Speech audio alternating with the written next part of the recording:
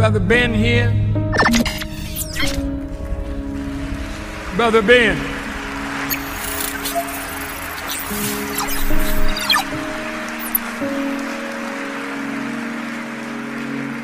Now, Ben got a heck of a program. A lot of people listening to Brother Ben. And Ben tells them about the minister.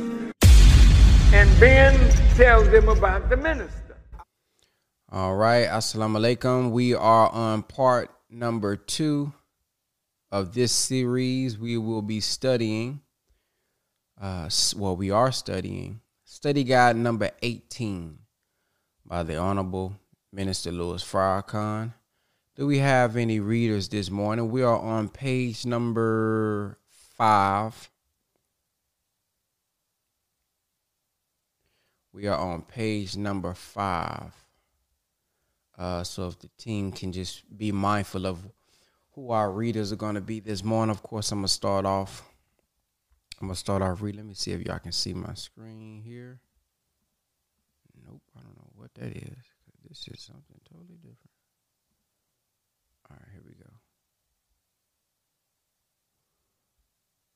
All right, y'all should be able to see my screen now. All right. So I'm going to start off reading the first page, and then I'll let somebody do the second page. All right, so it says, I believe that I have tried to be a faithful witness to Allah God in the person of Master Farrakhan Muhammad and the Honorable Elijah Muhammad. I have suffered much as a result of my witness.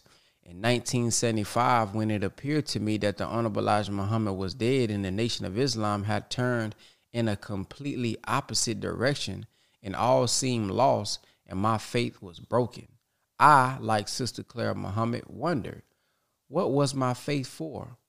Why had I worked so hard and sacrificed so much? My family, my music, my career. What for? To be an outcast, rejected, and despised? To have the very people for whom I work for seeking my death? In my pain and frustration, I became bitter. And in my bitterness, I became livid with anger. I resented religion. I looked narrowly on the messenger of God who taught the religion. It was at this low point in my life that I had to wrestle with my emotions by questioning Allah God. Emotion had caused me to view events, circumstances, and persons subjectively and improperly. It was questioning Allah God, asking him in the right spirit, why, that saved me. Only after I was able, with the help of Allah God and others, to rise above my pain and anguish to see the bigger picture, was I able to get a grip on my life and come back from the pain of death. I know something of the pain of Sister Clara Muhammad. I know something of the pain of the Honorable Elijah Muhammad, as well as some of the pain of the women who were involved in his life. These women did not come into the Nation of Islam to be a part of that aspect of his life, for they knew nothing of it, but time and destiny called them to be a part of his life in a way that brought pain to them, as well as Sister Clara Muhammad and her children. And ultimately, the Nation of Islam, that pain still lingers. There are many broken men and women who have not yet gotten over this aspect of the life of the Honorable Elijah Muhammad, blinded by the pain, bitterness, and emotional reaction to God's will. They cannot and do not see him, his God, events, circumstances, or the persons involved in his domestic life properly, nor do they see the children who were born as a result of his domestic life properly. Sister Yasina, you want to read that next page? Yes, sir. Brothers and sisters, when we do not learn the lessons of history, we then have to repeat it. It is clear that we failed the first part of the first term examination of Mr. Elijah Muhammad. And in failing, we lost ourselves in what came from ourselves as a result of our faith, virtue, righteousness, schools, businesses, farms, banks. Shall we lose again? I repeat, if we can rise above emotion to see the bigger picture, which is God's will, aim, and purpose. We shall never have to repeat this history again. We can close the book on this aspect of our history and move on to higher ground, the elevated places. And as for those who believe and do good, we impose not on any soul a duty beyond its scope. They are the owners of the garden, therein they abide. And we shall remove whatsoever of ill feeling is in their hearts. Rivers flow beneath them. And they say, all praise is due to Allah, who guided us to this. And we would not have found the way if Allah had not guided us. That's Holy Quran, Surah 7, ayats 42 to 43, the elevated places. Yes, ma'am. Thank you. Yes, sir. Emotion, an intensified feeling. The dictionary defines emotion as an affective state of consciousness in which joy, sorrow, fear, hate, or the like is experienced, as distinguished from cognitive and volitional states of consciousness. Any strong agitation of the feelings actuated by experiencing love, hate, etc., and usually accompanied by certain psychological changes as increased heartbeat, respiration, or the like, and often overt manifestation, such as crying or shaking. Emotion is intensified feeling. It can become so strong and overpowering that it masters the mind or judgment. Though love is generally defined as an emotion, I would say that love is not an emotion. Love is the mother of emotion. Love is the creative force out of which all things come. Love can be broken down into 4 principles: freedom, justice, equality, and obedience to the will of Allah God. We call our intense feeling of like or dislike love, and hate. But love is not just an intense feeling. That is a limitation that this world has placed on it, making it our emotional reaction to something. The creative force is separate from the intense feeling that we have toward the created thing. Allah God created the jackass, yet he states in the Holy Quran that the most hateful sound to him is the braying of the jackass he created. He created the hog, yet he has an intense dislike for it. The devil is made out of the creative force, and he certainly has an intense dislike for the devil. The jackass, the hog, the devil all serve as a means to facilitate the creative act of love, beneficence, mercy. Allah God does not desire dis-ease on this planet, so he makes a detestable thing, the hog, which is used to extract the medicine to remedy some of the effects of a diseased thing that he has allowed to run wild and loose on the earth. Its presence facilitates a divine purpose. We must not narrow love to an emotional reaction, but when we say God is love, the word is represented by the equal symbol. Then love has to be complete, because God is not an emotion. All of its attributes are embodied in the creative force we call love. An intense like for something is only one of its manifestations. All right, so I'm going to stop right there. Anybody have something to share on what we have read thus far? Raise your hand on the Zoom if you have anything that you would like to share based on what we have read so far. Let's go to Sister Sheila. Okay, so the feeling I received behind him stating intensified feeling, emotion is intensified feeling. It can become so strong and overpowering that it masters the mind or judgment. And it made me think of how you can become so emotional about one thing or another that you're really not thinking clearly. You say things that you really don't mean. You do things that you really don't mean to do, especially when it comes to your emotion and the things that you say, you can hurt someone, hurt yourself, but and really not completely be aware of the things that you're saying to someone, and in return hurt that person unintentionally. Your mind gets so clouded. Some part in Dianetics, and I may not be verbatim about it, but it definitely speaks on how you can become so deeply emotional about a situation that your body and mind almost takes over, and you're not really yourself. I wish I knew exactly how it says, but it's to the nature of you really not consciously aware of how deeply you're reacting to whatever that situation is. It's when your reactive mind kicks in. And when your reactive mind kicks in, you're really totally not yourself. But that part stuck out to me.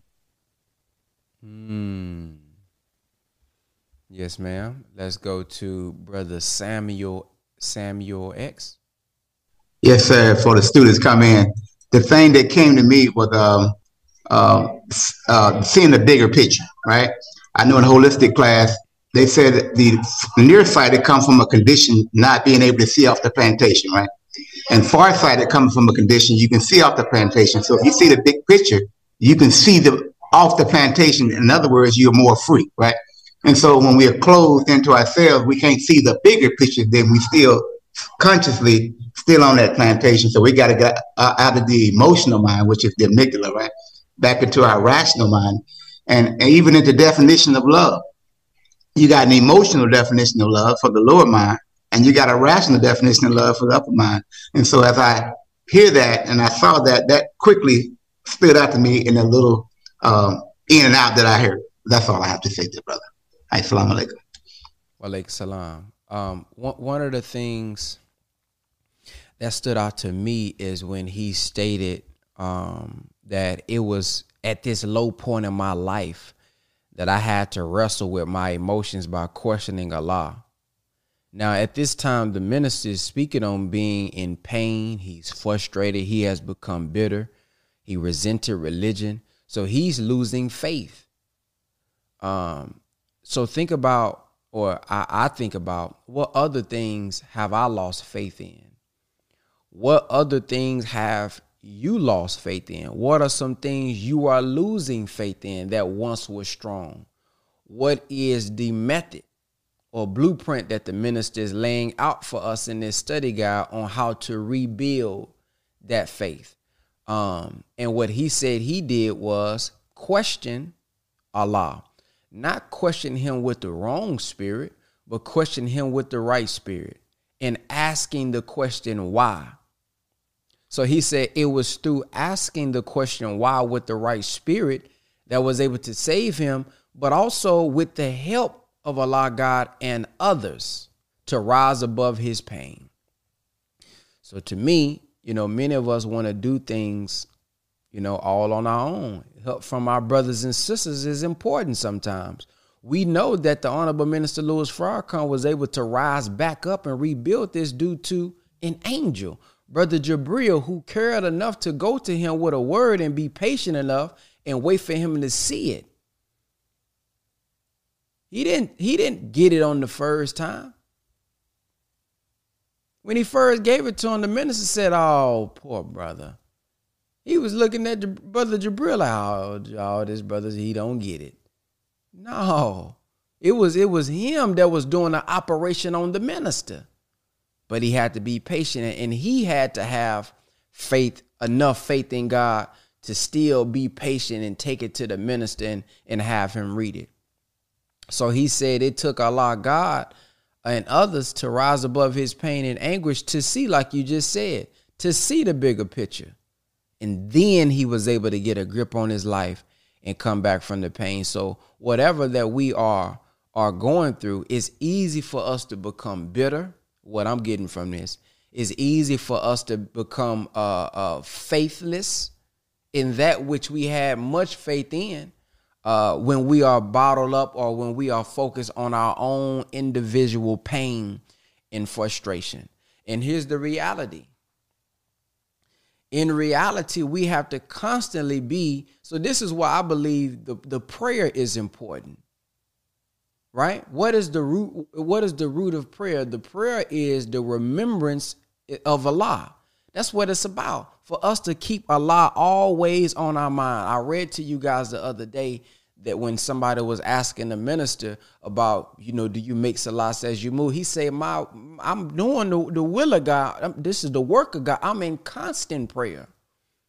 So what I get from this personally is whatever we are going through in our lives, whatever we are engaged in our lives, we have to keep why God got me here. Because if not, pain and frustration, disappointment and trials and difficulty is going to come in every aspect of our life. With your children, with your business, with your job, with your marriage, with your religion. So difficulty or struggle is really ordained. So you ain't finna get into nothing and ain't finna be no pain. You ain't finna get into nothing and you may not, I ain't gonna never experience no disappointment.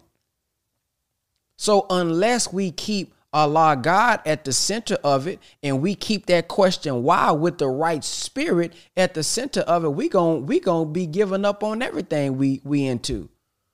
We're going to, once we lose faith, once we get that disappointment, once we get that bitterness, nothing is going to be able to be sustained because everything has a difficulty factor that is of value. So teaches the Honorable Minister Louis Farrakhan. So that's one of the things that stood out to me. Next, I see Sister Tiana. What's your thoughts? What did you get?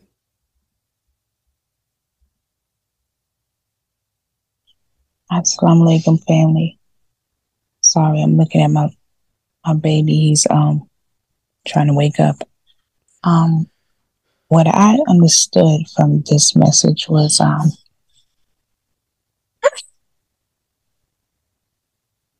we get uncomfortable, and then we decide in that moment of being uncomfortable that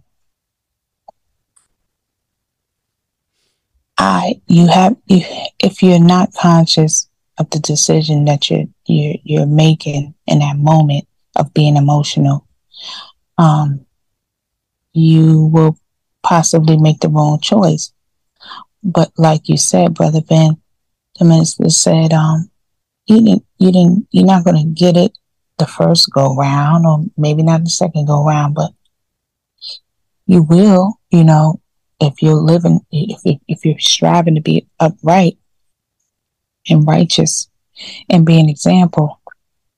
I want to say, I remember when I had a incident that I can remember vividly, that I was pregnant, and I had only been pregnant one time, and here's my proof right here. The little brother, the little young God, Yasser, I was pregnant and I ordered Uber Eats, and someone decided that I was guiding them to my apartment, and very calmly and nicely in the same tone, and I was yelled at, I was hung up on, I was disrespected in many ways, and I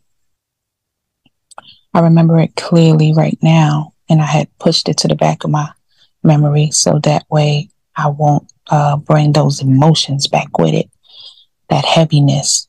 So I said, I'm guiding you to where I am, and I've guided others before, and sometimes I didn't guide others; they just came straight to my door with my meal.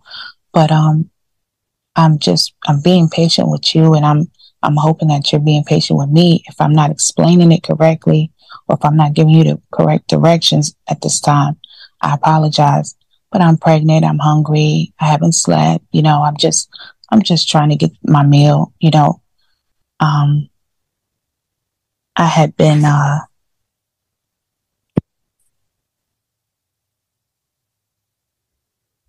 Did she fall off? She did. Oh yeah, I don't see her no more. All right, let's go to Sister Yasina. Yes, sir. Assalamu alaikum again. So what I got from it, when the minister talked about knowing something of the pain of Sister Clara and the wives of the Honorable Elijah Muhammad, that for them, they didn't, you think about being a little girl, you don't as a little girl grow up and that's your thought. You grow up and you're raised, you get married to one person, that's just your husband, da da da da da. But then Allah, because He's in control of all things, you find that that's your destiny. And because He's asked us, the minister, to try on the moccasins of everyone that's involved. So to think about being a young girl, and that you find out this is a part of your destiny. So you got to wrap your mind around the fact that, with everything going on, it's trial after trial after trial, and how they had to rise above emotions because as the messenger was guiding them, they had to focus on the destination, not the journey, even though they're caught up in the journey. So people, they get pregnant, and I'm just keeping it real. They get pregnant, they get put out the mosque. They, once their identities and the names of their children are found out, and that, these are the messenger's children. Now the women are getting targeted. People are trying to, the hypocrites are coming after them. And some of them, they're having to hide themselves. They're having to do this and do that. And yes, we're reading it, but the minister said, put yourself in their positions. Because when we do that, it's not, then you get to, you never know the whole story, but at least we can try more to understand. It wasn't cookie cut. It's not, but he also said in here, shall we lose again? So for me, we look at this, and if, and when as we're going through it, as we're and looking at what happened during the first term examination, we're in the second term examination. Will we be the winners? And that's us as an individual, because Master Farrakhan Muhammad, when the nation fell, the Honorable Elijah Muhammad said it'll fall, it'll rise, never to fall again. We may fall away, but the nation is not going anywhere. So for us, it's a critical time, and I'm rushing, but it's a critical time even now for us to look at it and look at ourselves. Because when a man and a woman are married, that's whatever goes on. It's not about the children. That man and that woman, it's about their marriage and how they decide they want to work out their marriage. We're just the children who, having to go through it on our own, from where we are. Assalamu alaikum. Wa alaikum salam.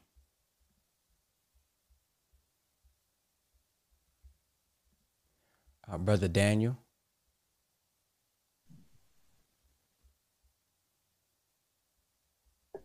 Which one? Oh, I'm sorry. Yeah, you was next. Assalamu alaikum, Brother Ben. I do apologize. It was Sister Quamaya. Her hand went down, though. Oh, okay. That sister, whoever that sister was, can go next. Assalamu alaikum, family. Wa alaikum salam. Bismillah ar-Rahman ar-Rahim.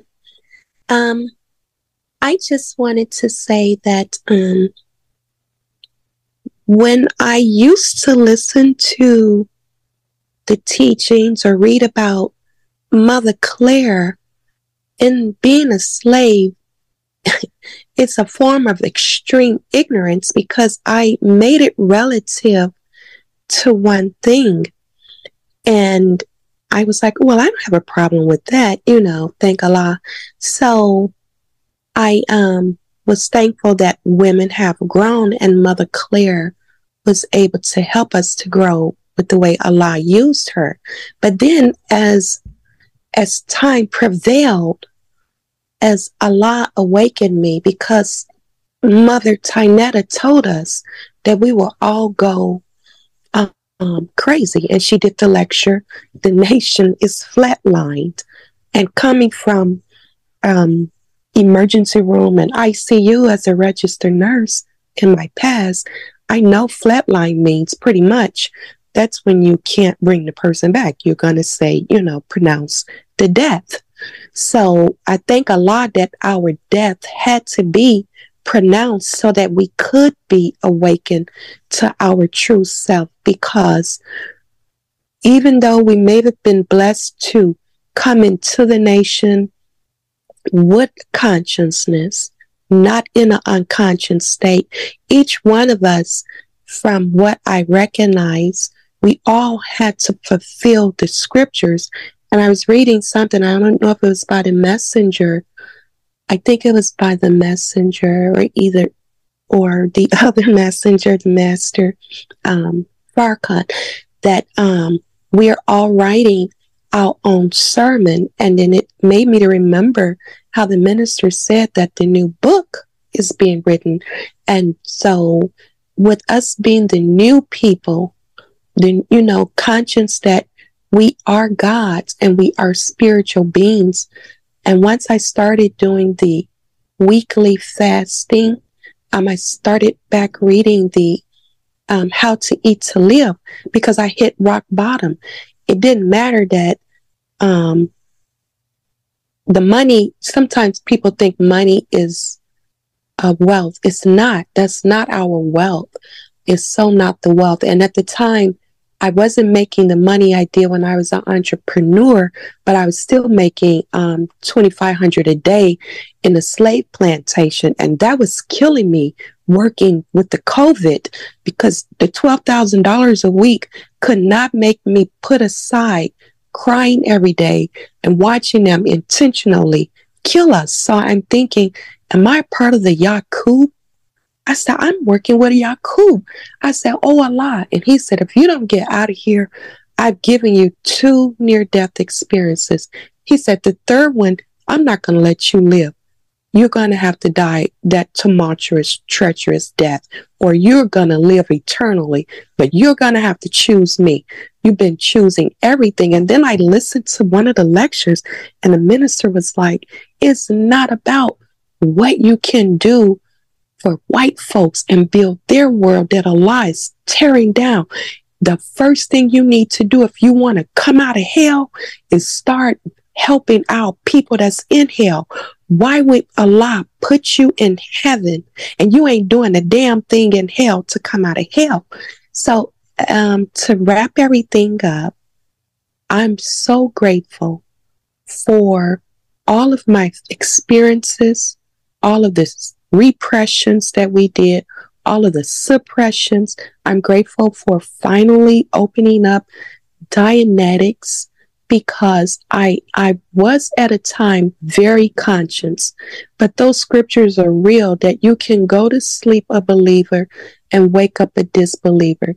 The emotions is motion. It's thoughts in motion.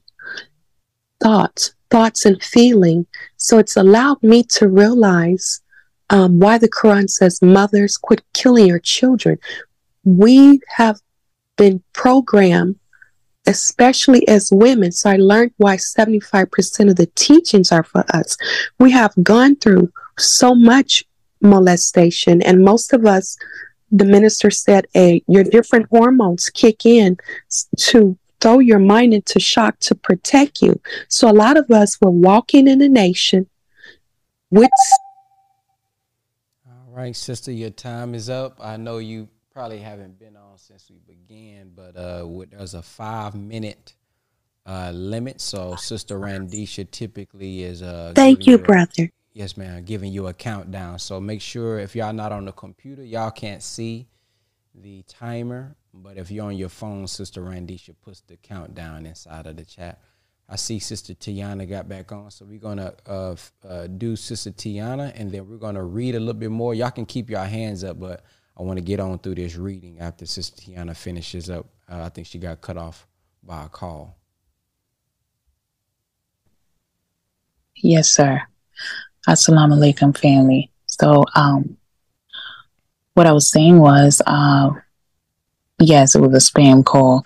So what I was saying was that, so is it 2 minutes timer or is it 5? It's 2 minutes. You had already began speaking, so we were just letting you finish your statement. Okay, thank you. I was overwhelmed. I was tired. I was hungry, and I had to take a step back. And with tears in my eyes because I was cut off from the Uber driver, and I didn't receive my food. So I went in the house and I slammed the door and I sat on the floor and I just wept. And I said, God, like, how can I be so hungry and I'm crying and I feel so weak and I'm carrying a baby and he doesn't eat certain things right now. He's not taking it in. And what are you trying to get me to understand here, God? Like, I'm confused. What did I do? And I realized that the bigger picture is it's not about only you. Imagine the other pregnant women that is hungry. Imagine all the homeless mothers, children, and fathers, the broken family. And that's when I realized that I had to take accountability for the times I was mad and they're going to pay for this, and that having that unjust attitude. So let's pull it together, family, and act like family, because we've gone so far away from who we truly are. We are spiritual beings and we love each other. Assalamu alaikum. Wa alaikum salam. Thank you, ma'am. All right, let's get back to this reading. Where did I end off? Okay. I think we end up right. Wait, where did I end off at? I know something. Okay, here we go, right here. Brothers and sisters, when we do not learn the lessons of history, we then have to repeat it. It is clear that we failed the first part of the first term examination of Mr. Elijah Muhammad. And in failing, we lost ourselves in what came from ourselves as a result of our faith, virtue, and righteousness. Schools, business, farms, banks. I think this has already been read. All right, let's go. Yep, sure has. All right, here we go right here. Where emotion comes from. The brain is not only an organ of intellect and logic, it is also the source of emotion. Emotions are brought to life in what is known as the limbic system. The limbic system is a collection of parts that constitute approximately 20% of the brain's area. The forces of pride, fear, joy, grief, anger, lust, hatred, envy, jealousy arise from this region of the brain. The limbic system is found surrounding the most primitive part of the brain and is found in almost the same form in all mammals. It is that part of man that is hardly distinguishable from beast. God says in the Bible, "For my thoughts are not your thoughts, neither are your ways my ways. For as the heavens are higher than the earth, so are my ways higher than your ways, and my thoughts than your thoughts." Isaiah 55:7. The limbic system works with both the cerebrum above and the brain stem below. Its connections with the brain stem help maintain a state of emotional balance and alertness. Its connections with the cerebrum allows a person to temper emotion with reason. The goal is for the two processes to work in harmony, but the balance can be easily upset. The limbic system can become so highly activated that it overwhelms rational thought, making a person speechless with anger or joy. On the other hand, through conscious effort, a person can resist the natural urge to eat or drink, can fight back tears, or suppress sexual desire. There are nerve pathways interwoven throughout the limbic system which sends a continuous flow of electrochemical impulses that direct human drives and emotions. The hippocampus, and I might be saying that wrong, I'm sure. The hippocampus converts information from short-term to long-term memory. It constantly checks information relayed to the brain by the senses and compares it to experience. The thalamus serves as a major relay station, passing information from sensory and motor nerves to the brain. Nestled between the thalamus above and the brainstem below, there is a small cluster of nerve cells called the hypothalamus. It has one of the richest blood supplies in the entire body.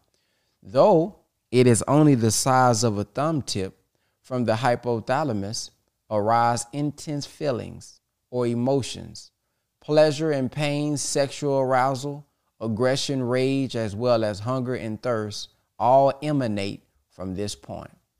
The hypothalamus is also a complex thermostat system that reacts to messages from skin receptors and heat-sensitive nerve cells as it maintains the body's internal balance, holding the temperature at approximately 98.6 degrees.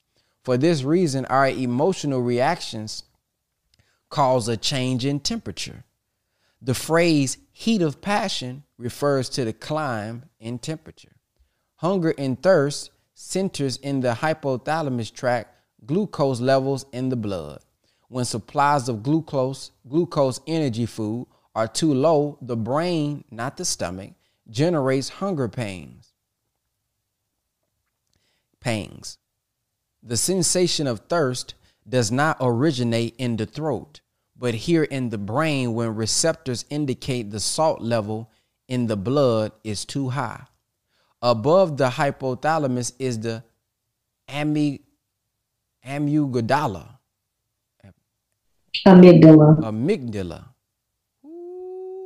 The amygdala, a mass of nerve cells that is specifically related to feelings of outrage and aggression. The septum linked to the hypothalamus at the front of the limbic ring contains a pleasure center. The hypothalamus has connections to the, what is that? Pituitary gland. Pituitary gland. So it has an effect on growth and sexual behavior. It actually orders the pituitary, say it one more time. Pituitary to organize the endocrine glands. That's not right either, huh? Endocrine glands, release of hormones into the blood. Our response to fear in times of emergency is also controlled by the hypothalamus. If a gun is pointed in someone's face, the emotional stress is of such magnitude that his body undergoes immediate changes. First, to react is the hypothalamus, which organizes a chain of reaction of defenses with a single purpose, to place the body in maximum condition to survive the impending threat. The chain of command is as follows. The hypothalamic chemicals signal the pituitary gland of danger, possibly fatal. Pituitary signals on of its endocrine gates to bolster defenses. It does this by flashing a message, secreting a stress hormone, which finds its way through the bloodstream to important stations. The stress hormone, ACTH, I'm not finna attempt that. Somebody else want to attempt that word? It's the adrenocorticotropic. That word first travels to the fighting adrenal glands on the kidneys. Another adrenal chemical begins converting fats and protein into sugar. The adrenals spew out adrenaline and noradrenaline, causing the heart to pump faster, blood pressure to rise, and the pupils of the eyes to dilate widely for improved vision. The combined surge of hormones relaxes the bronchial tubes for deeper breathing, increases the blood sugar to supply maximum energy, slows down the digestive process to conserve muscular energy, shifts blood supplies so they are able to clot more easily on an open wound. In a matter of seconds, a threatened body becomes a tight core of altered substances prepared to meet the challenge. In this state, it can perform feats of strength and endurance far beyond normal capacity. It is important to note that what triggers this chain of reactions is the brain's interpretation of external forces as life-threatening. It is not a question of whether we are actually threatened, but whether we think we are threatened. According to the Western scientists, individual neuronal circuits are just as unique as fingerprints. This means that the same situation may activate different clusters of nerve cells in different people. Every biological act of the physical body is directed to one predominant goal: to stay alive. To do this, every organism must preserve itself in the face of external forces which threaten its existence. And when it ceases to work energetically on its own behalf, something finally will destroy it. There are many forms of disaster: poisons in the environment, temperatures beyond limit, food supplies fail, competing organisms move in and take over its living space. As part of the defense against external forces, the organism's walls itself off from alien elements. The skin is such a wall, forming a natural barrier between the individuals and the environment. But no barrier is completely effective. And the human body, which is a large community of cells, is vulnerable to attack like any other community. Foreign substances sneak in and attack the internal systems, endangering the body. There is a second line of defense which stands ready to repel any invaders which breach the protective barriers. Manning this line is a certain type of white blood cell called the lymphoid. These defenders swim through the blood, ready for action when trouble occurs. They respond aggressively to invaders, producing a different weapon or countermeasure for each type of intruder.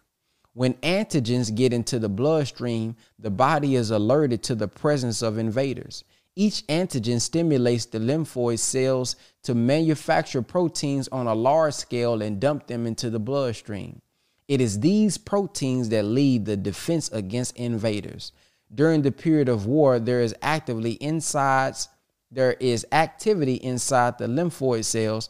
Some of these cells manufacture molecules which form a match with the contours of germ antigens. These substances, called antibodies, pour into the bloodstream, attach themselves to the germs, and cause a chemical change in the germs, making them vulnerable to the next step. The next step is carried out by a crew of wandering scavenger cells called, what's that? Phagocytes. Or phagocytes. I hope you two don't get me for that. They attack specific types of germs which have been tagged by the antigen-antibody interaction and eliminate the invaders by swallowing them whole. The combined offensive by the antibodies and phagocytes continues until the disease or illness subsides or until the body's defenses prove inadequate and death results. In the same context, there is a defense mechanism which serves to protect the peace of the community of our beliefs. Our beliefs support us in our actions and overall approach to life. Any principle or fact, whether real or imagined, that we encounter in life either supports our beliefs or threatens them. Once something is perceived as a threat to our accepted beliefs, there is a reaction in the brain similar to the body's antigen antibody reaction that instead of lymph cells, it is our emotions which rush to the defense of our threatened belief. Thus, the emotional reactions to persons, events, and circumstances are a defense mechanism which quickly surrounds the accepted belief to protect it from succumbing to a new one. We may react with one of many different emotions depending upon the nature of the threat: fear, anger, pride, etc. But in any case, the emotion rises with great speed to ward off that which disturbs the community of beliefs. This is what is meant by the phrase rush of emotion. It requires great and concentrated effort to take control over our emotions. Whew. All right. So that science lesson that we just received, anybody raise your hand if y'all want to share. Golly, boy, that was science. That took me back to biology and chemistry. Whew. All right, let's go to Sister Brianna. Assalamu alaikum, fine folk. This reminds me of our serotonin, which is like our happy cells. 70% of our serotonin is created in the gut. That's why gut health and eating correctly is so imperative. And also cleansing the body or doing like colon cleansing and stuff are imperative. I still have to do one for myself, but they're really needed, people. Like, because even though I say clean vegetarian now, right? No potatoes, all that stuff, and how to eat to live. But I used to eat fries of the wazoo, right? Chicken tenders, grease, like all of that stuff. They say that on average, someone can have anywhere from like 10 to 25 pounds of old feces in their intestines. Do y'all know that your intestines can stretch to like 25 feet? That's like 5 times my height, you know? So it's like, that's a lot, even though it doesn't seem like that because we're small beings, if you will. Our intestines have all of that stuff in it. And since 70% of our serotonin is in the gut health, this is why like probiotics and all that stuff is so imperative. And I love the part where it said that it's not your what do you say? It's not your throat that's thirsty. It's your brain saying that there's too much salt. Our brains are 90% water. This is also why the older you get, the more water you need, right? And we should just be drinking water anyways, right? Water, even like lemon water. I love putting some good fresh lemon in the water. That makes it better, right? Gets the acids in the stomach running smooth. But all that stuff is connected. In How to Eat to Live, it says you can put the best stuff in your body, but you have to put the best stuff in your mind as well because they're connected. We're all connected. So yeah, thank you. One of the things that stood out for me in today's science class was the brain has these defensive mechanisms based on what the brain perceives. It doesn't have to be real. So the emotions that come up in us as a defense mechanism,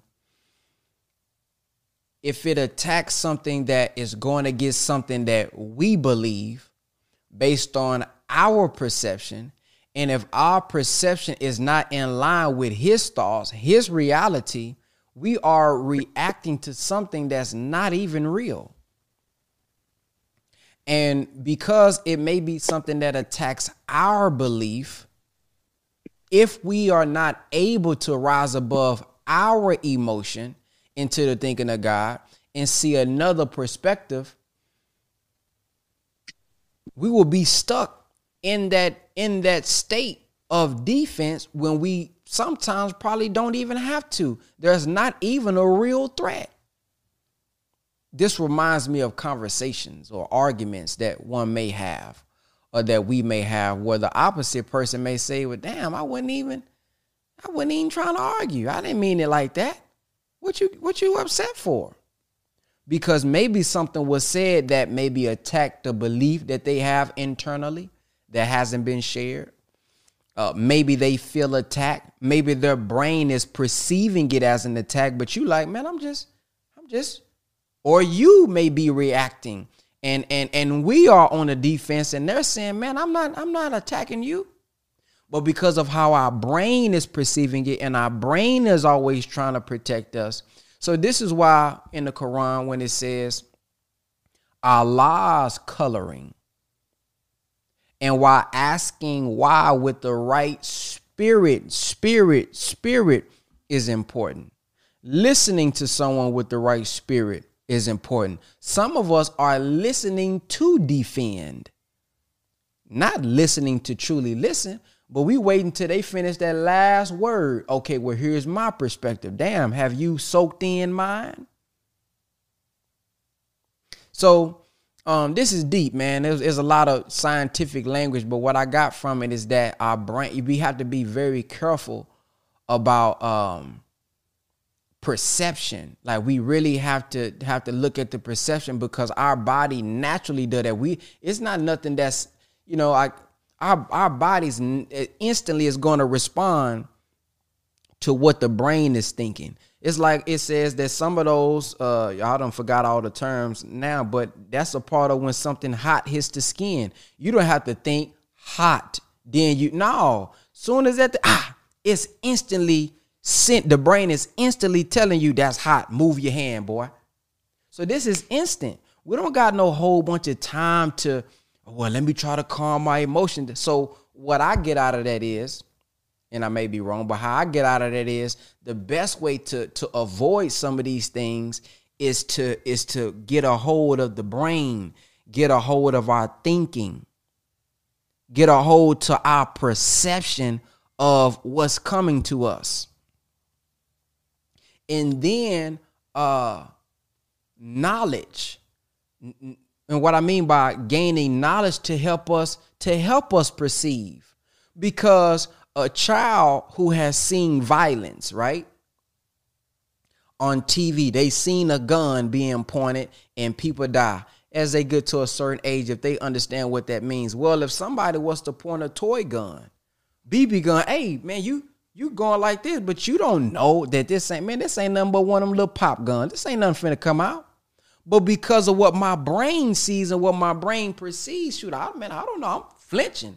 And you really have no reason to flinch. It may be a little water gun. So knowledge, but once I have knowledge, that's just a little water. Oh man, next time they point it, what do we do? Oh man, watch out, man. You're not flinching because you now have the knowledge. Oh, that's just a water gun. Oh, that's just an air gun. So getting knowledge and understanding is very important, man. And it just makes me it makes me want to go back and think about all the conversations, all the situations, man, what was reality and what wasn't. In my response when I was being defensive, if I can go back and just try to replay it again, was they really attacking me? What was their real motive, or was it my reaction? Was it my rage of emotion due to how my brain perceived what was coming at me? How many of us are in relationships where that doesn't happen back and forth? Man, they didn't mean that. Oh man, that wasn't their intention. That wasn't his intention. That wasn't her intention. And then here we are. Man, I don't like you no more. Man, I don't like you either. And it's just our brains misinterpreting because we don't want to give each other time to understand and get the knowledge of one another. Let's go to Sister Tiana. All right. Assalamu alaikum. Let me pull my thoughts together because it's so much. It's so beautiful. For the brain, we think that okay, let me start by saying this. We, like Brother Ben said, we perceive things depending on our perception is what we're going to download and collect data on, and then it will then adjust our bodies to what we just let enter our bodies. So okay, so another thing is that we learn different. We learn different. And I have a brother that is he is a scientist, and I know him, and he is he's studying heavily right now, and we spoke yesterday, and and we shared some thoughts with each other, and he said, yeah, everybody do collect information and process information differently. And so when you come to that realization, then you will show your brother and your sister more respect and more empathy and more patience, because you do understand that we're not on the same page, but we can get there because you're not taking in the information like I do. And so you may read a book, and I may watch a movie. You may read a magazine, and I may listen to a song. So I mean, and we come to the same conclusion. So let's have that patience, that calmness, and love for one another. Let's lead with love, and let's have total submission to the mission. Yes, and that's all I have to say right now. Assalamu alaikum. Walaikum salam. Thank you. Just want to make sure everybody is aware that Brother Wesley just put in the comment section, due to the number of hands raised, we have reduced it from 5 minutes to 3 minutes, so we can try to get through everybody. All right, let's go to Brother King Cam.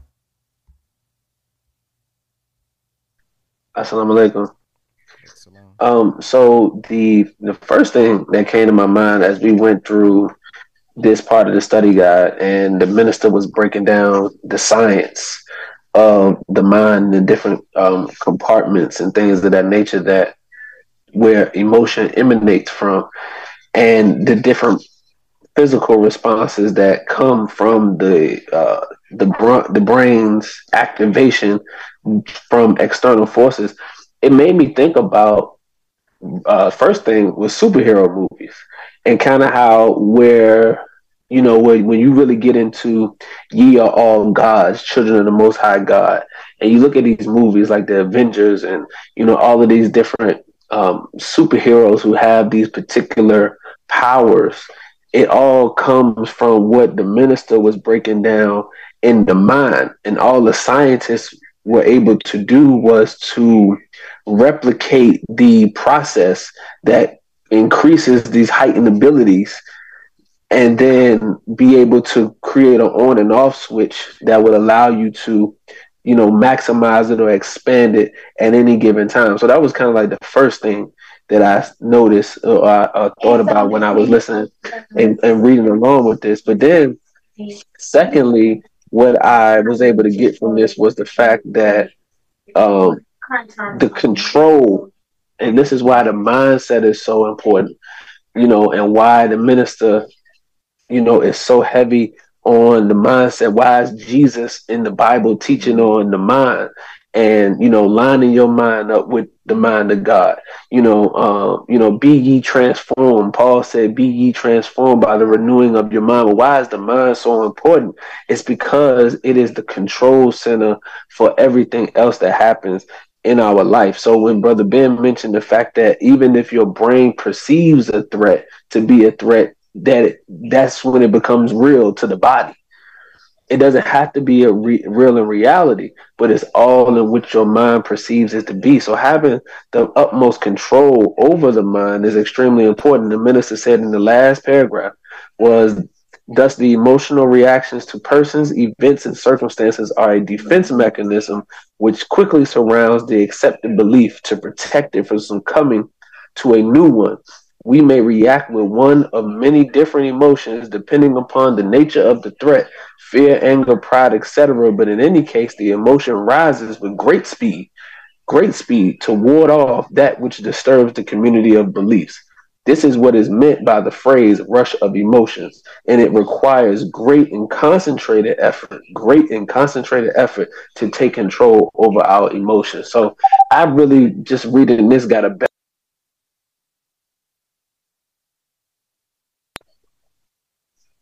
I got more of appreciation of meditation and having control over the mind. Assalamu alaikum. All right, next up we got brother Daniel 6X.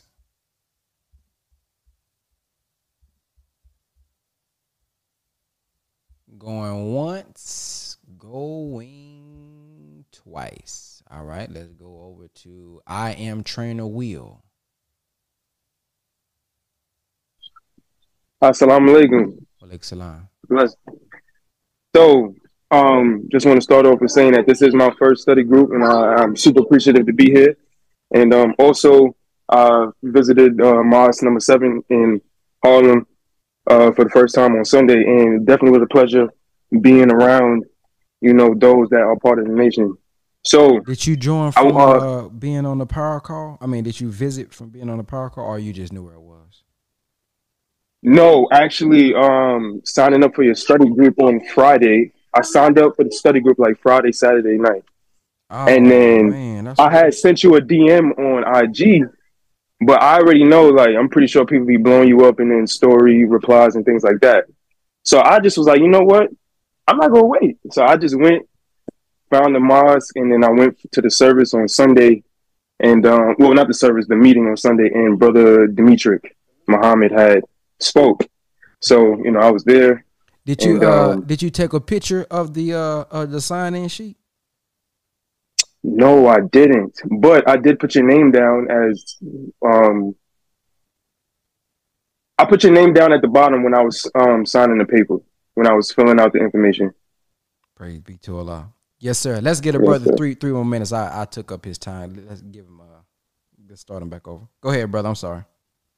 I bet. So I've watched a few of the Honorable Minister Louis Farrakhan, lectures from back in the 80s and 90s. And he speaks about the sperm, the man's sperm. And me personally, I majored in human biology and studied chemistry and human evolution. So his point of the sperm in the man having to be pure, and you need to, abstain from, alcohol, drugs, and so forth and so forth. What I learned is the egg inside of the woman carries what we call amniotic fluid, right? Amniotic fluid, which is basically the water to the soil, right? And the embryo is the soil, right? And our semen is the seed. So what I've learned is that in the semen carries the brain of the child. What's the first thing to grow inside of the fetus? So you have the brain, the spine, and then the nervous system. After the nervous system is created inside of the embryo, then you have the intestines. Why do you have the intestines right after the nervous system is made? Because you have that gut-brain connection, which is going to lead into my point. But that gut-brain connection, that's what creates our instinct. That's what creates our habits, right? So not only are we creating those habits from our parents, right? But once we come out the womb and we get exposed to the environment, that's when everything starts to manifest. So you're wondering why you're getting mad at your kid. Your kid is just a spitting image of you, right? So all you're doing is just relearning yourself all over again. So my point of bringing this up is, because like I said, it's my first time, and I just wanted to just, give you guys a connected point of the science that we're learning and the word of the Honorable Elijah Muhammad. And obviously from the study guide of Honorable Mr. Louis Farrakhan. Our actions are already predetermined, y'all. Just like how our destiny is already written, our actions are already predetermined from the fetus. So once again, most of us aren't going to understand this because we've been so deconditioned as a human being. So once again, I didn't learn any of this until about 5-6 years ago when I was leaving school and I finally had to start searching on my own. So just to bring it back, our actions are already predetermined. Our emotions, right, is just energy in motion. All right, that was the time. Thank you for sharing, brother. Let's go to brother Daniel Muhammad. Hi, salam alaikum. Walaikum salam. Real briefly, hold on, can't get off this. Oh yeah, what came to my mind was an experience that I had when I was kind of codependent off of my identity as being a hero in my family. And my codependent identity as being a hero, it didn't allow me to be vulnerable. It didn't allow for me to be weak because I had to put up this mask, this front of being the family hero. And so I would use my religious rituals, my identity and things of that nature as my mask. But it was one time, it was contrasted two experiences. One time my sister, my baby sister she was about to give birth to a baby and she had 2 epidermal needles and then they induced her into a coma. And I left my city I was in, I came to where she was, and all night long I sang over her a hook line of a song because I knew part of her mind was still conscious of everything that was going on. And by the morning, she was alert, and the doctors asked her to move one of her feet, and she moved the opposite one. And so I felt good from that, right? So fast forward, my nephew, which was the closest thing I had, is my baby, well, not my baby sister. I got another sister. Her oldest son was the closest thing I had to as a child, and his name was Danye Jones. So I see DJ in the comment box, by the way. And he was lynched in our backyard back in 2018. But I had that experience. So when my sister found him first, you know, she interpreted one way.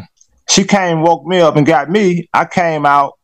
And when I saw him, I still had that experience that he wasn't dead, that part of him still alive. And the 911 dispatchers wanted me to cut him down.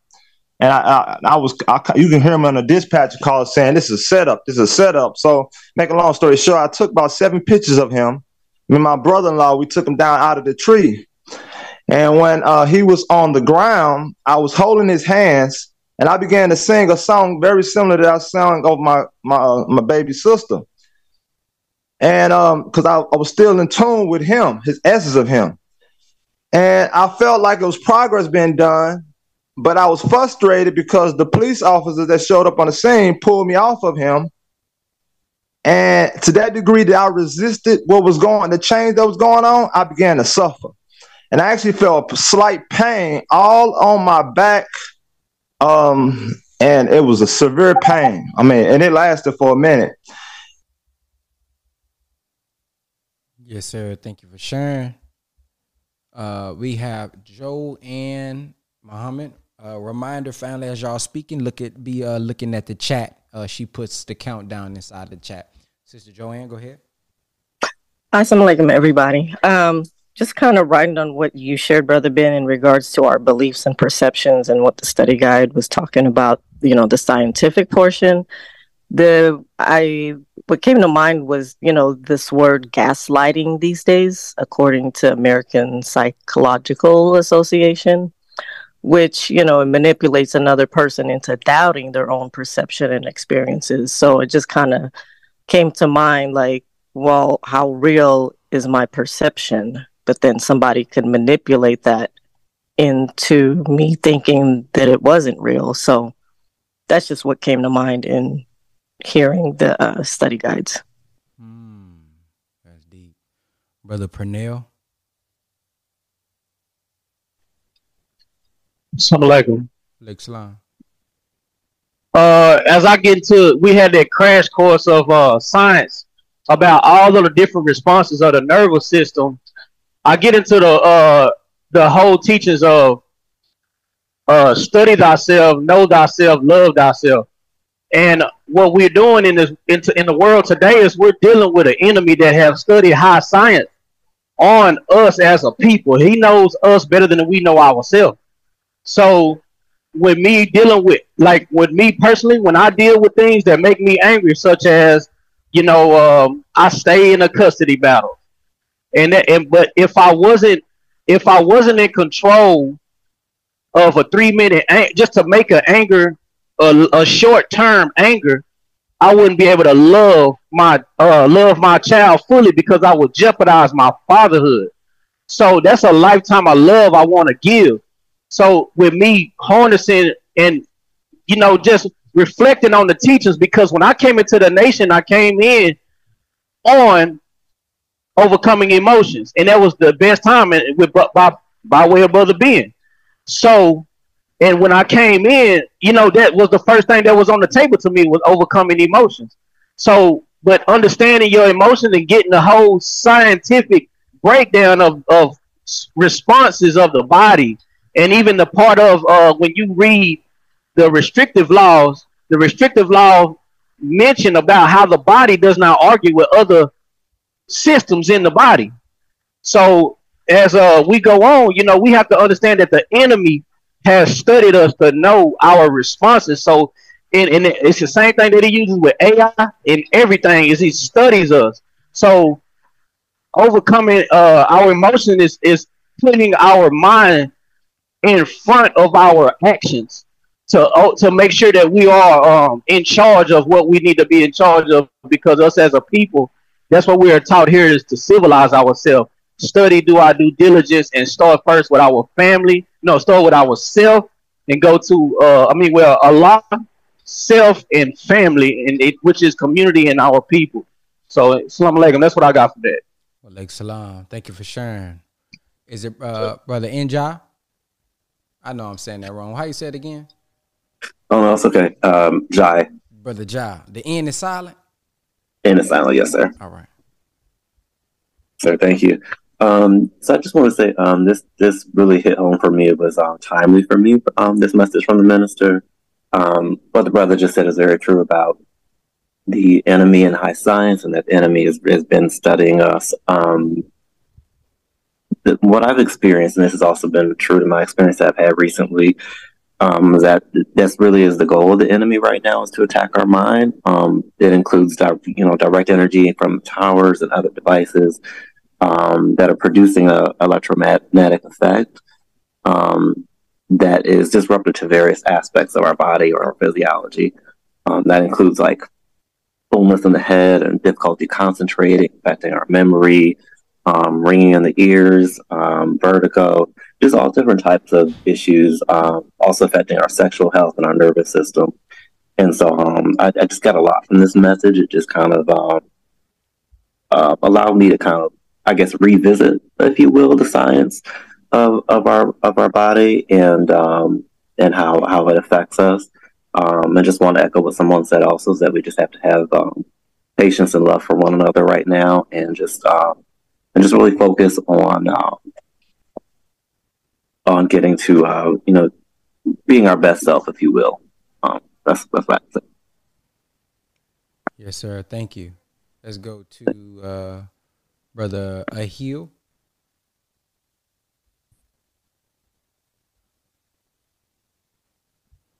Brother Ahil. Yes, assalamu alaikum. Salam. All right, so one of the key points from the message I took was, especially from the key term of me serving in the military, was something that I took and I still use today, is perception is reality. That's something that they fed into us all the time.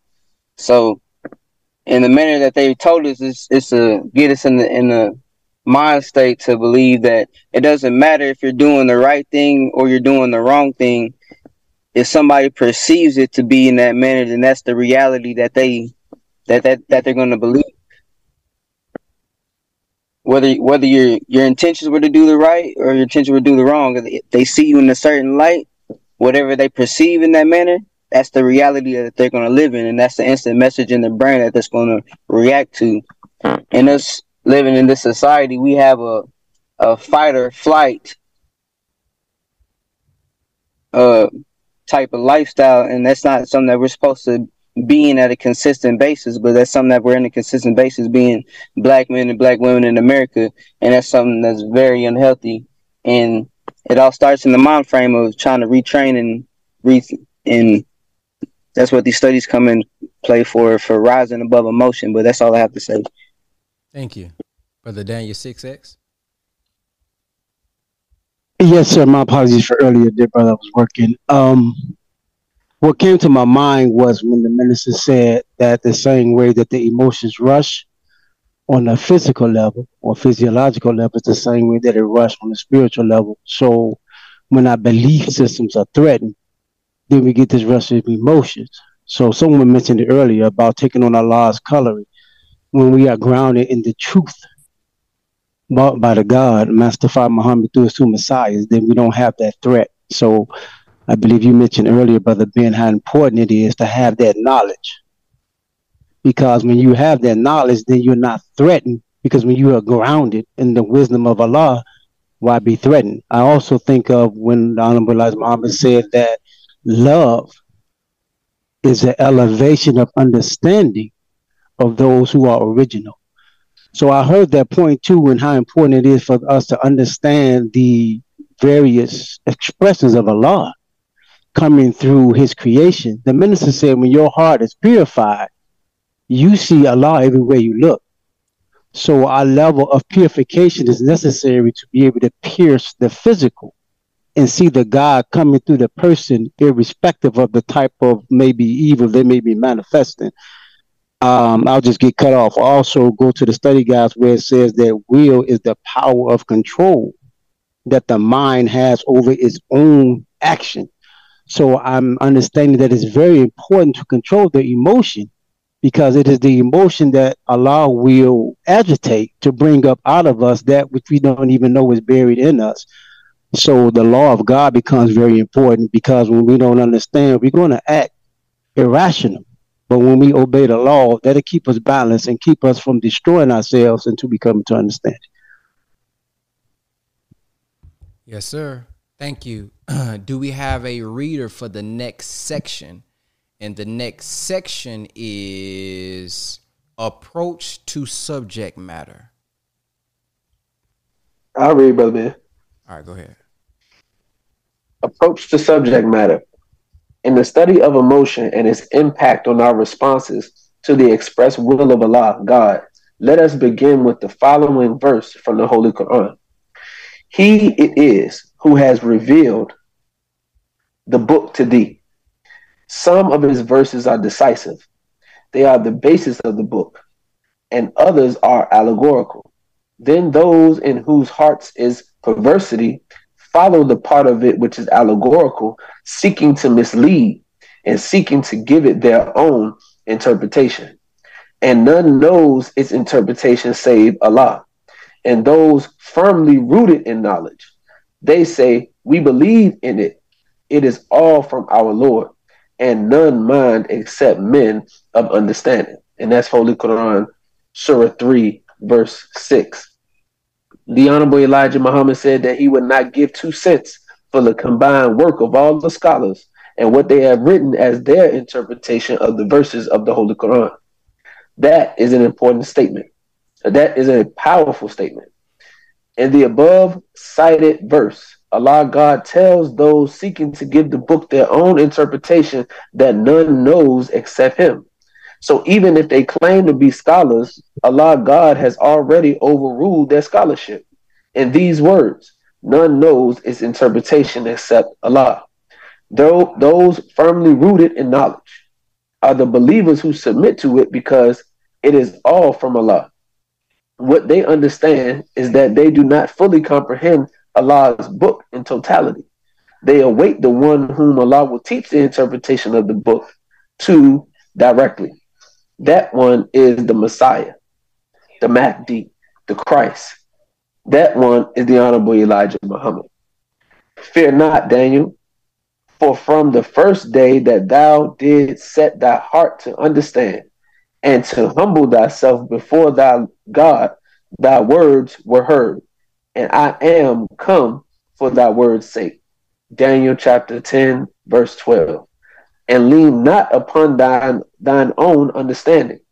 In all thy ways acknowledge him, and he will direct thy paths. Proverbs 3, chapter 3, verses 5 and 6. The first step towards growing into the mind of God is to desire to do his will. Then we must learn to obey his commands.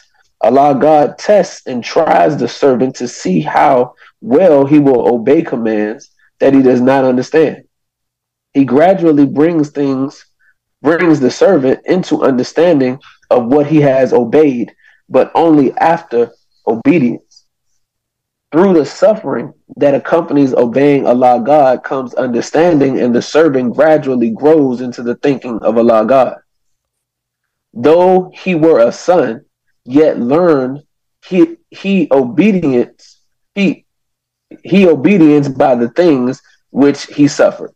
Hebrews 5 and 8. Allah God may try a servant with a certain command. Since a servant of God is always desirous of doing his will, giving such a person a command can only be a trial if that person believes that the command is against what he or she has been taught is right, fair, just, or in keeping with our understanding of revelation. Through the command of the express will of God, the servant's level of understanding up to that point in time causes an emotional reaction that could result in disobedience if it is not put in check.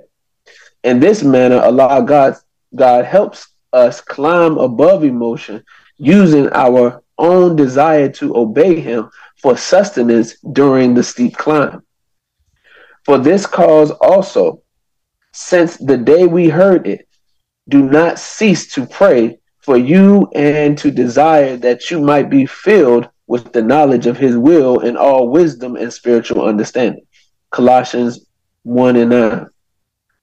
In order to obey Allah God's commands, we must overcome our emotional reaction to his commands. At the root of the emotional reaction is frustration over something we personally desire, think, or believe. He challenges us where we are most comfortable with a command calculated to disturb our comfort. Thus, he says in the Holy Quran, none comes between a man and his heart except Allah. When he says in Isaiah 55, 8 and 9, my thoughts are not your thoughts, neither are your ways my ways.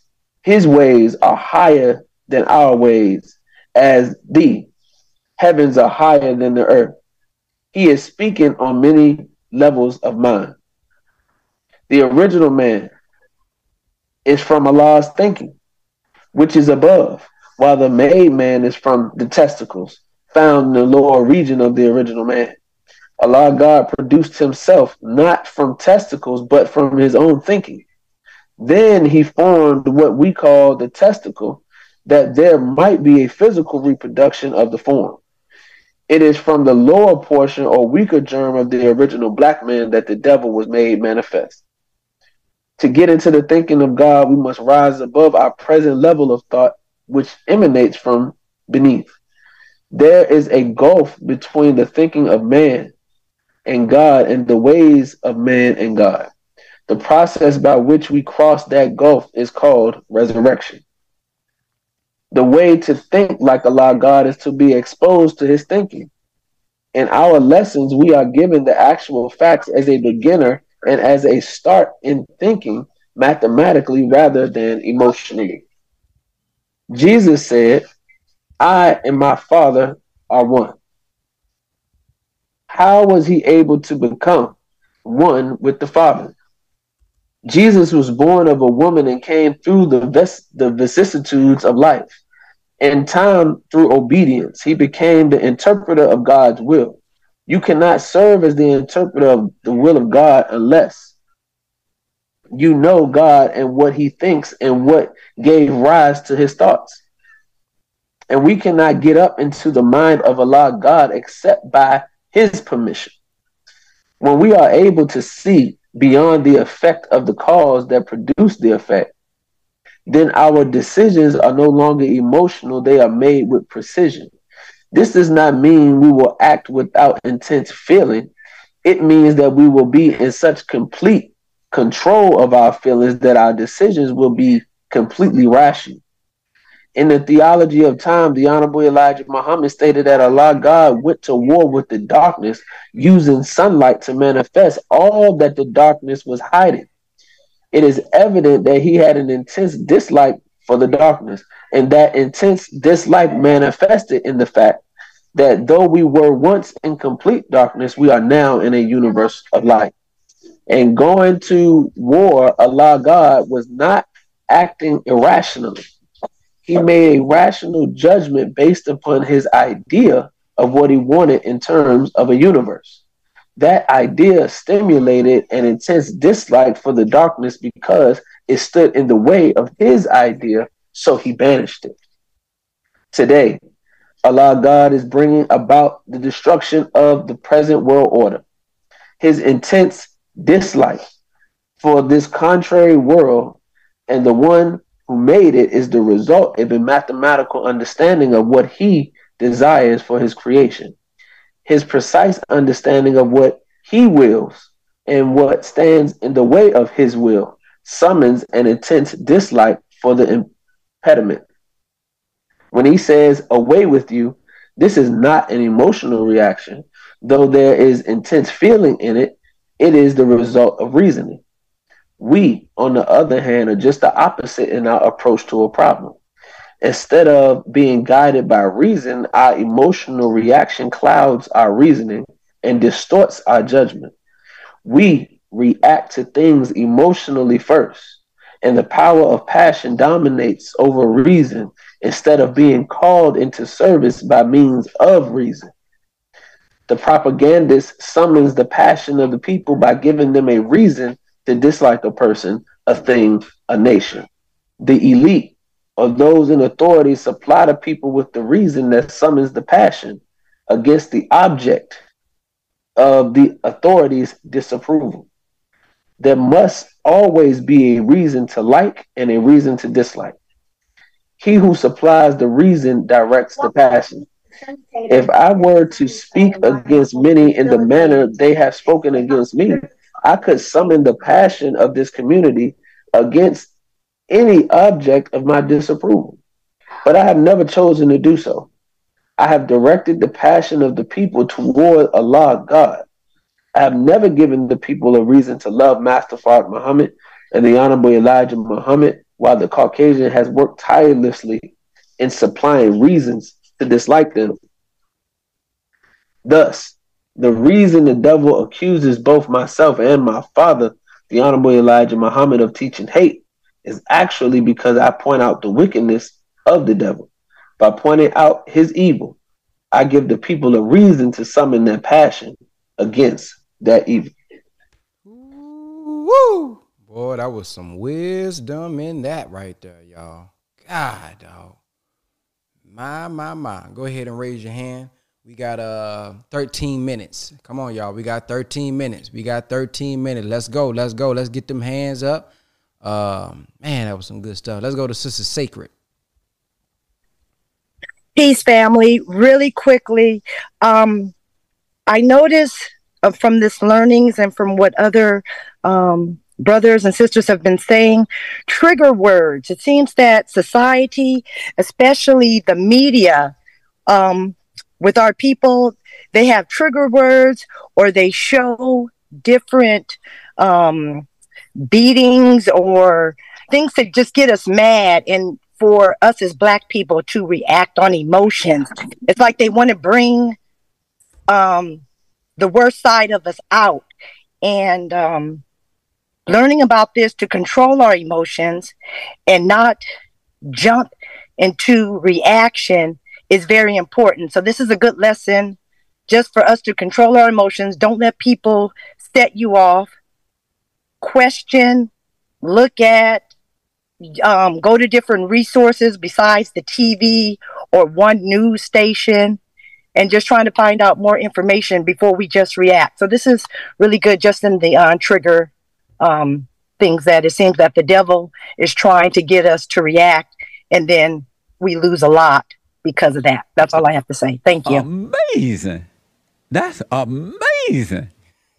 Amazing.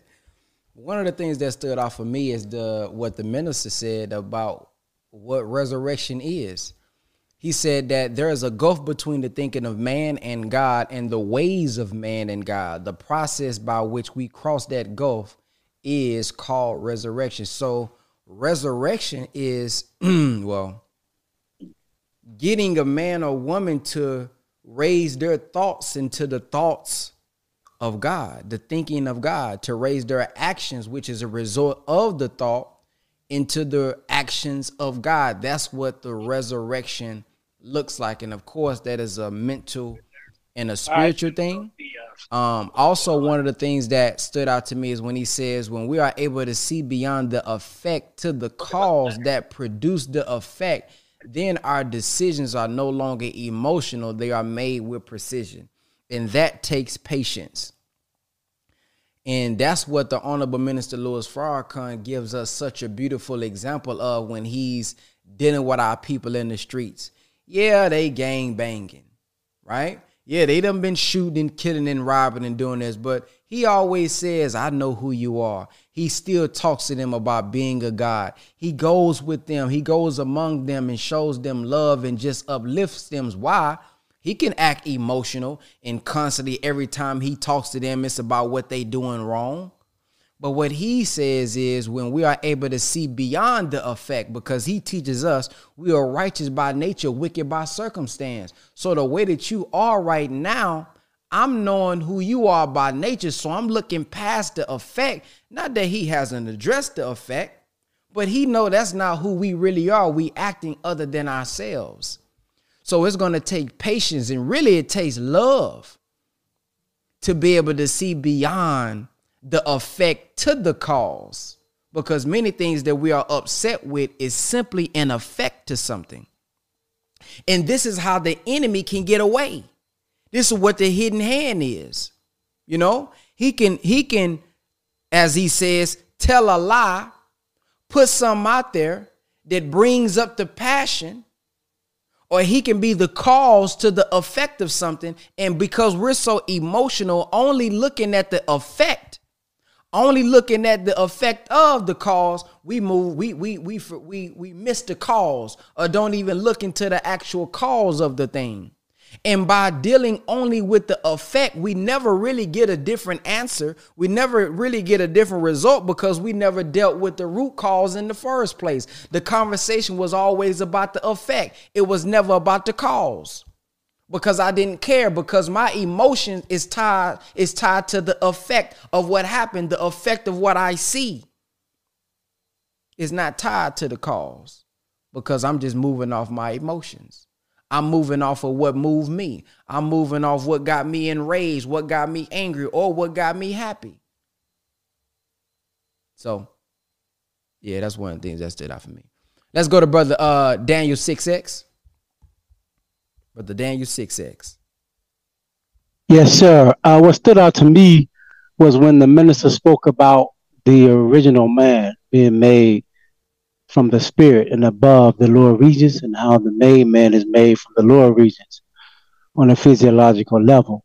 That made me think about what was mentioned earlier about the importance of how to eat to live, because most of our issues are tied in the drives, the food drive, the sex drive, and other drive that cause us to have a adverse reaction to the commandments of God. So I see how eat to live trains and reorientates the mind to release those negative energies around stress eating, inordinate sex, all of this type of things. When we practice eat to live, which is what the Honorable Elijah Muhammad said, that the hereafter for my followers start with 1 meal a day, we're able to begin that process of resurrection and free ourselves from the lower region and get back into those upper regions, things dealing with the heart, things dealing with the mind, things dealing with the soul.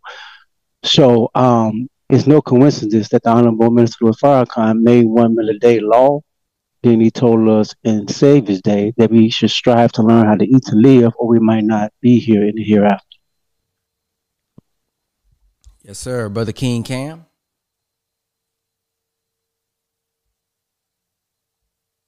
Yes, sir. Wow, that was a lot.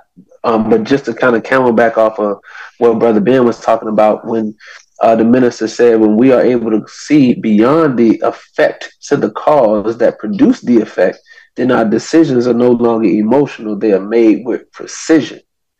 So that was something that was heavy. We make decisions with precision when you are able to go beyond the effect to the cause that produced the effect. So as Brother Ben was talking about, that hidden hand, and then the minister says that the propagandist summons the passion of the people by giving them a reason to dislike a person, a thing, a nation. The elite or those in authority supply the people with the reason that summons the passion against the object of the authorities' disapproval. So when you look at COINTELPRO and you look at what they did to Dr. Martin Luther King, Malcolm X, any of our other great leaders that were speaking on behalf of our people, the propagandists wanted to focus the people's passion against what they believed to be what they disapproved of.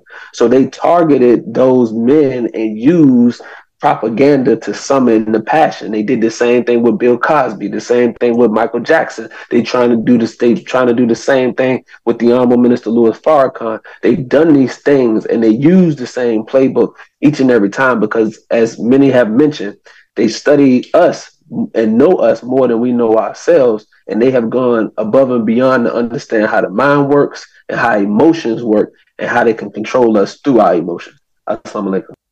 Wa alaikum salam. Man, I just want to repeat something that he said. There must always be a reason to like and a reason to dislike. He who supplies the reason directs the passion.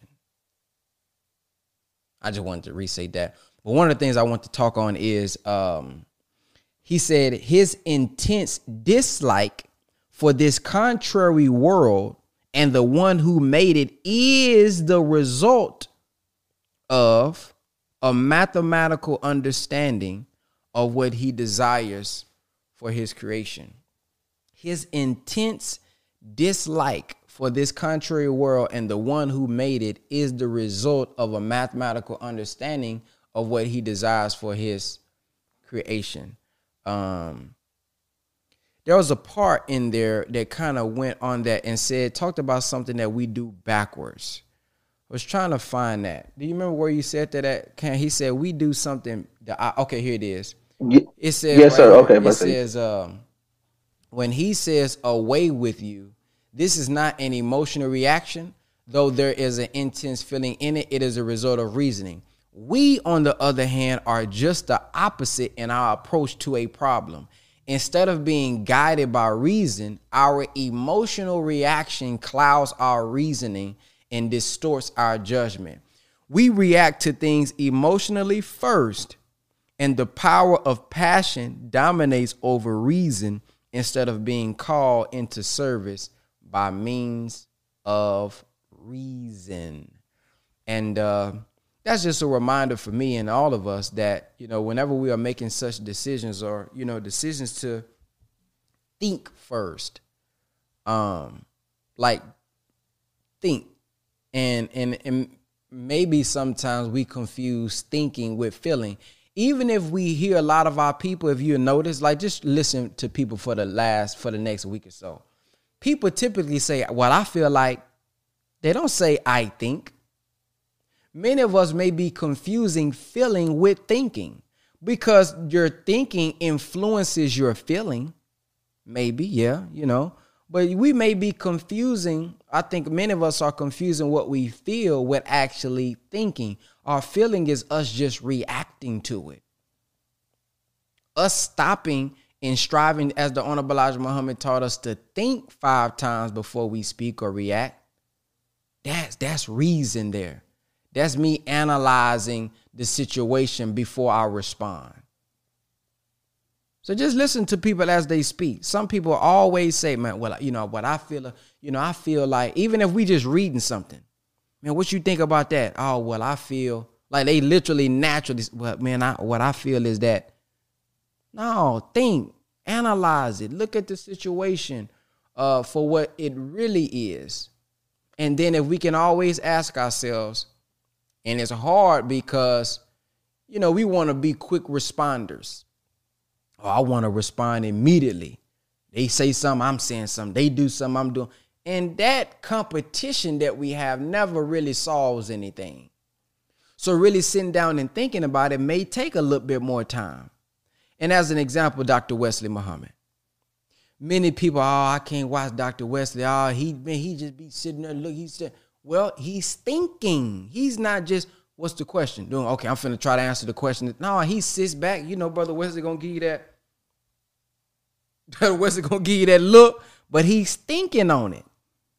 But look at his books. His books are in depth. They got footnotes. It got evidence, documentation.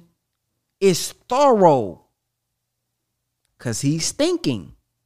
So, that it's just a reminder for us all and myself to slow down. Okay, hold on. Before I do this, let me analyze this situation. What's this? What's this? What are all of the different avenues and aspects that I can take to do this in reason? And again, it's hard to do. And I think over time it'll get faster, but initially if we've been responding emotionally all of our lives and for majority of our lives, we may have to look a little slow sometimes to sit there and just wait. Tie it into social media. And say it again. I said tie that into social media and responding like as a content creator. That was the point I wanted to hit. Yeah, many of us as content creators, we have to think about not just, what I think about is think for the whole. The Honorable Minister Louis Farrakhan said that he was taught to think for the whole. Okay, I'm putting this content out. I can react to it, but I was listening to a podcast that said just because you can do it don't mean that you should do it. Just because you can do it don't mean that you should do it. So if I can go viral on social media by responding to all the negativity and drama, but how would that affect the audience? How would that affect their mind and my mission for why I have the social media? There's somebody that may cuss me out. My emotional response is to cuss you right back out.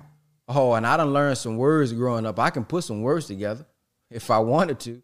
However, you got to remember what you represent, who you represent. It can't be an immediate emotional response because look at what he done said about the minister. Hold on now. I know you want to defend, but the minister himself said what? Hold on. Let me remember. We don't get down in the gutter with them. See, don't get down in the gutter with them. By the way that you defend me, that is more of an offense. By how you defending me, how you representing. That hurts us more than it helps us. Now, you done got your little emotion off. You feel good because you done got that anger out. But let's think about what it's doing for the reputation. What does that look like? Have you seen me respond that way? So we have to be very mindful, of those certain things and not be emotional responders, because I've had it as I close, because I'm already 3 minutes late to my next meeting. As I close, there was a brother who said something to me a couple years ago, and I was calm in my response. I just gave him, a FOI response. When we go door to door, we're taught, hey man, when they cuss you out, you say, yes, sir, you have a good day, brother. And you go back because oftentimes they testing you. So I responded properly. And the brother said, man, I appreciate that. I salute that. I was actually doing it to see how you will respond. See, some people are watching. There are some people, right? There are some people that know certain things, and you may have a prior back and forth with them. You may have a prior argument back and forth with them, and you know what they meant by that comment. They was throwing shade, and you may come off the mouth and you going in. Now, this newcomer who don't have the context about his comment, They may say, damn, this brother here mean to them. Why he respond like that? They don't know that you know what they really saying. They don't got the context. So in responding emotionally, you may clap back at them and you going off and you going in and you using your language, bad language, because they don't use it now. You got a new person thinking that you something that you're really not because you didn't think first of how this will affect and what this will look like. So it's a lot of things, you know, on social media as far as not responding emotionally. I don't have enough time. I'm now 4 minutes late, about to be 5 minutes late. So we about to shut this thing down. I thank you all for listening. We are going to be on for part 3 tomorrow. Make sure that you guys join the Telegram. Make sure you guys join download the Google Drive or the Google study guide number 18. And I thank everybody who shared. If you would like to visit your local Muhammad Mosque this Friday night, go to www.noistudygroup.com. A sister will reach out to you and help you find and locate your local Muhammad Mosque. All I ask is that when you sign in, don't just sign in, take a picture of it, fam. I need y'all to take the picture. Here's why. So that we can verify. I'm going to just say that. I need you to take a picture of it and send it back to the sister that's going to reach out to y'all, or just shoot it to me on Telegram so that we can verify it with my secretary, okay? Because we gotta put that thing in so it can be in my nation's program, all right? So I'll see you guys, inshallah, tomorrow, 8 a.m., same time, same Zoom link, same passcode. Assalamu alaikum.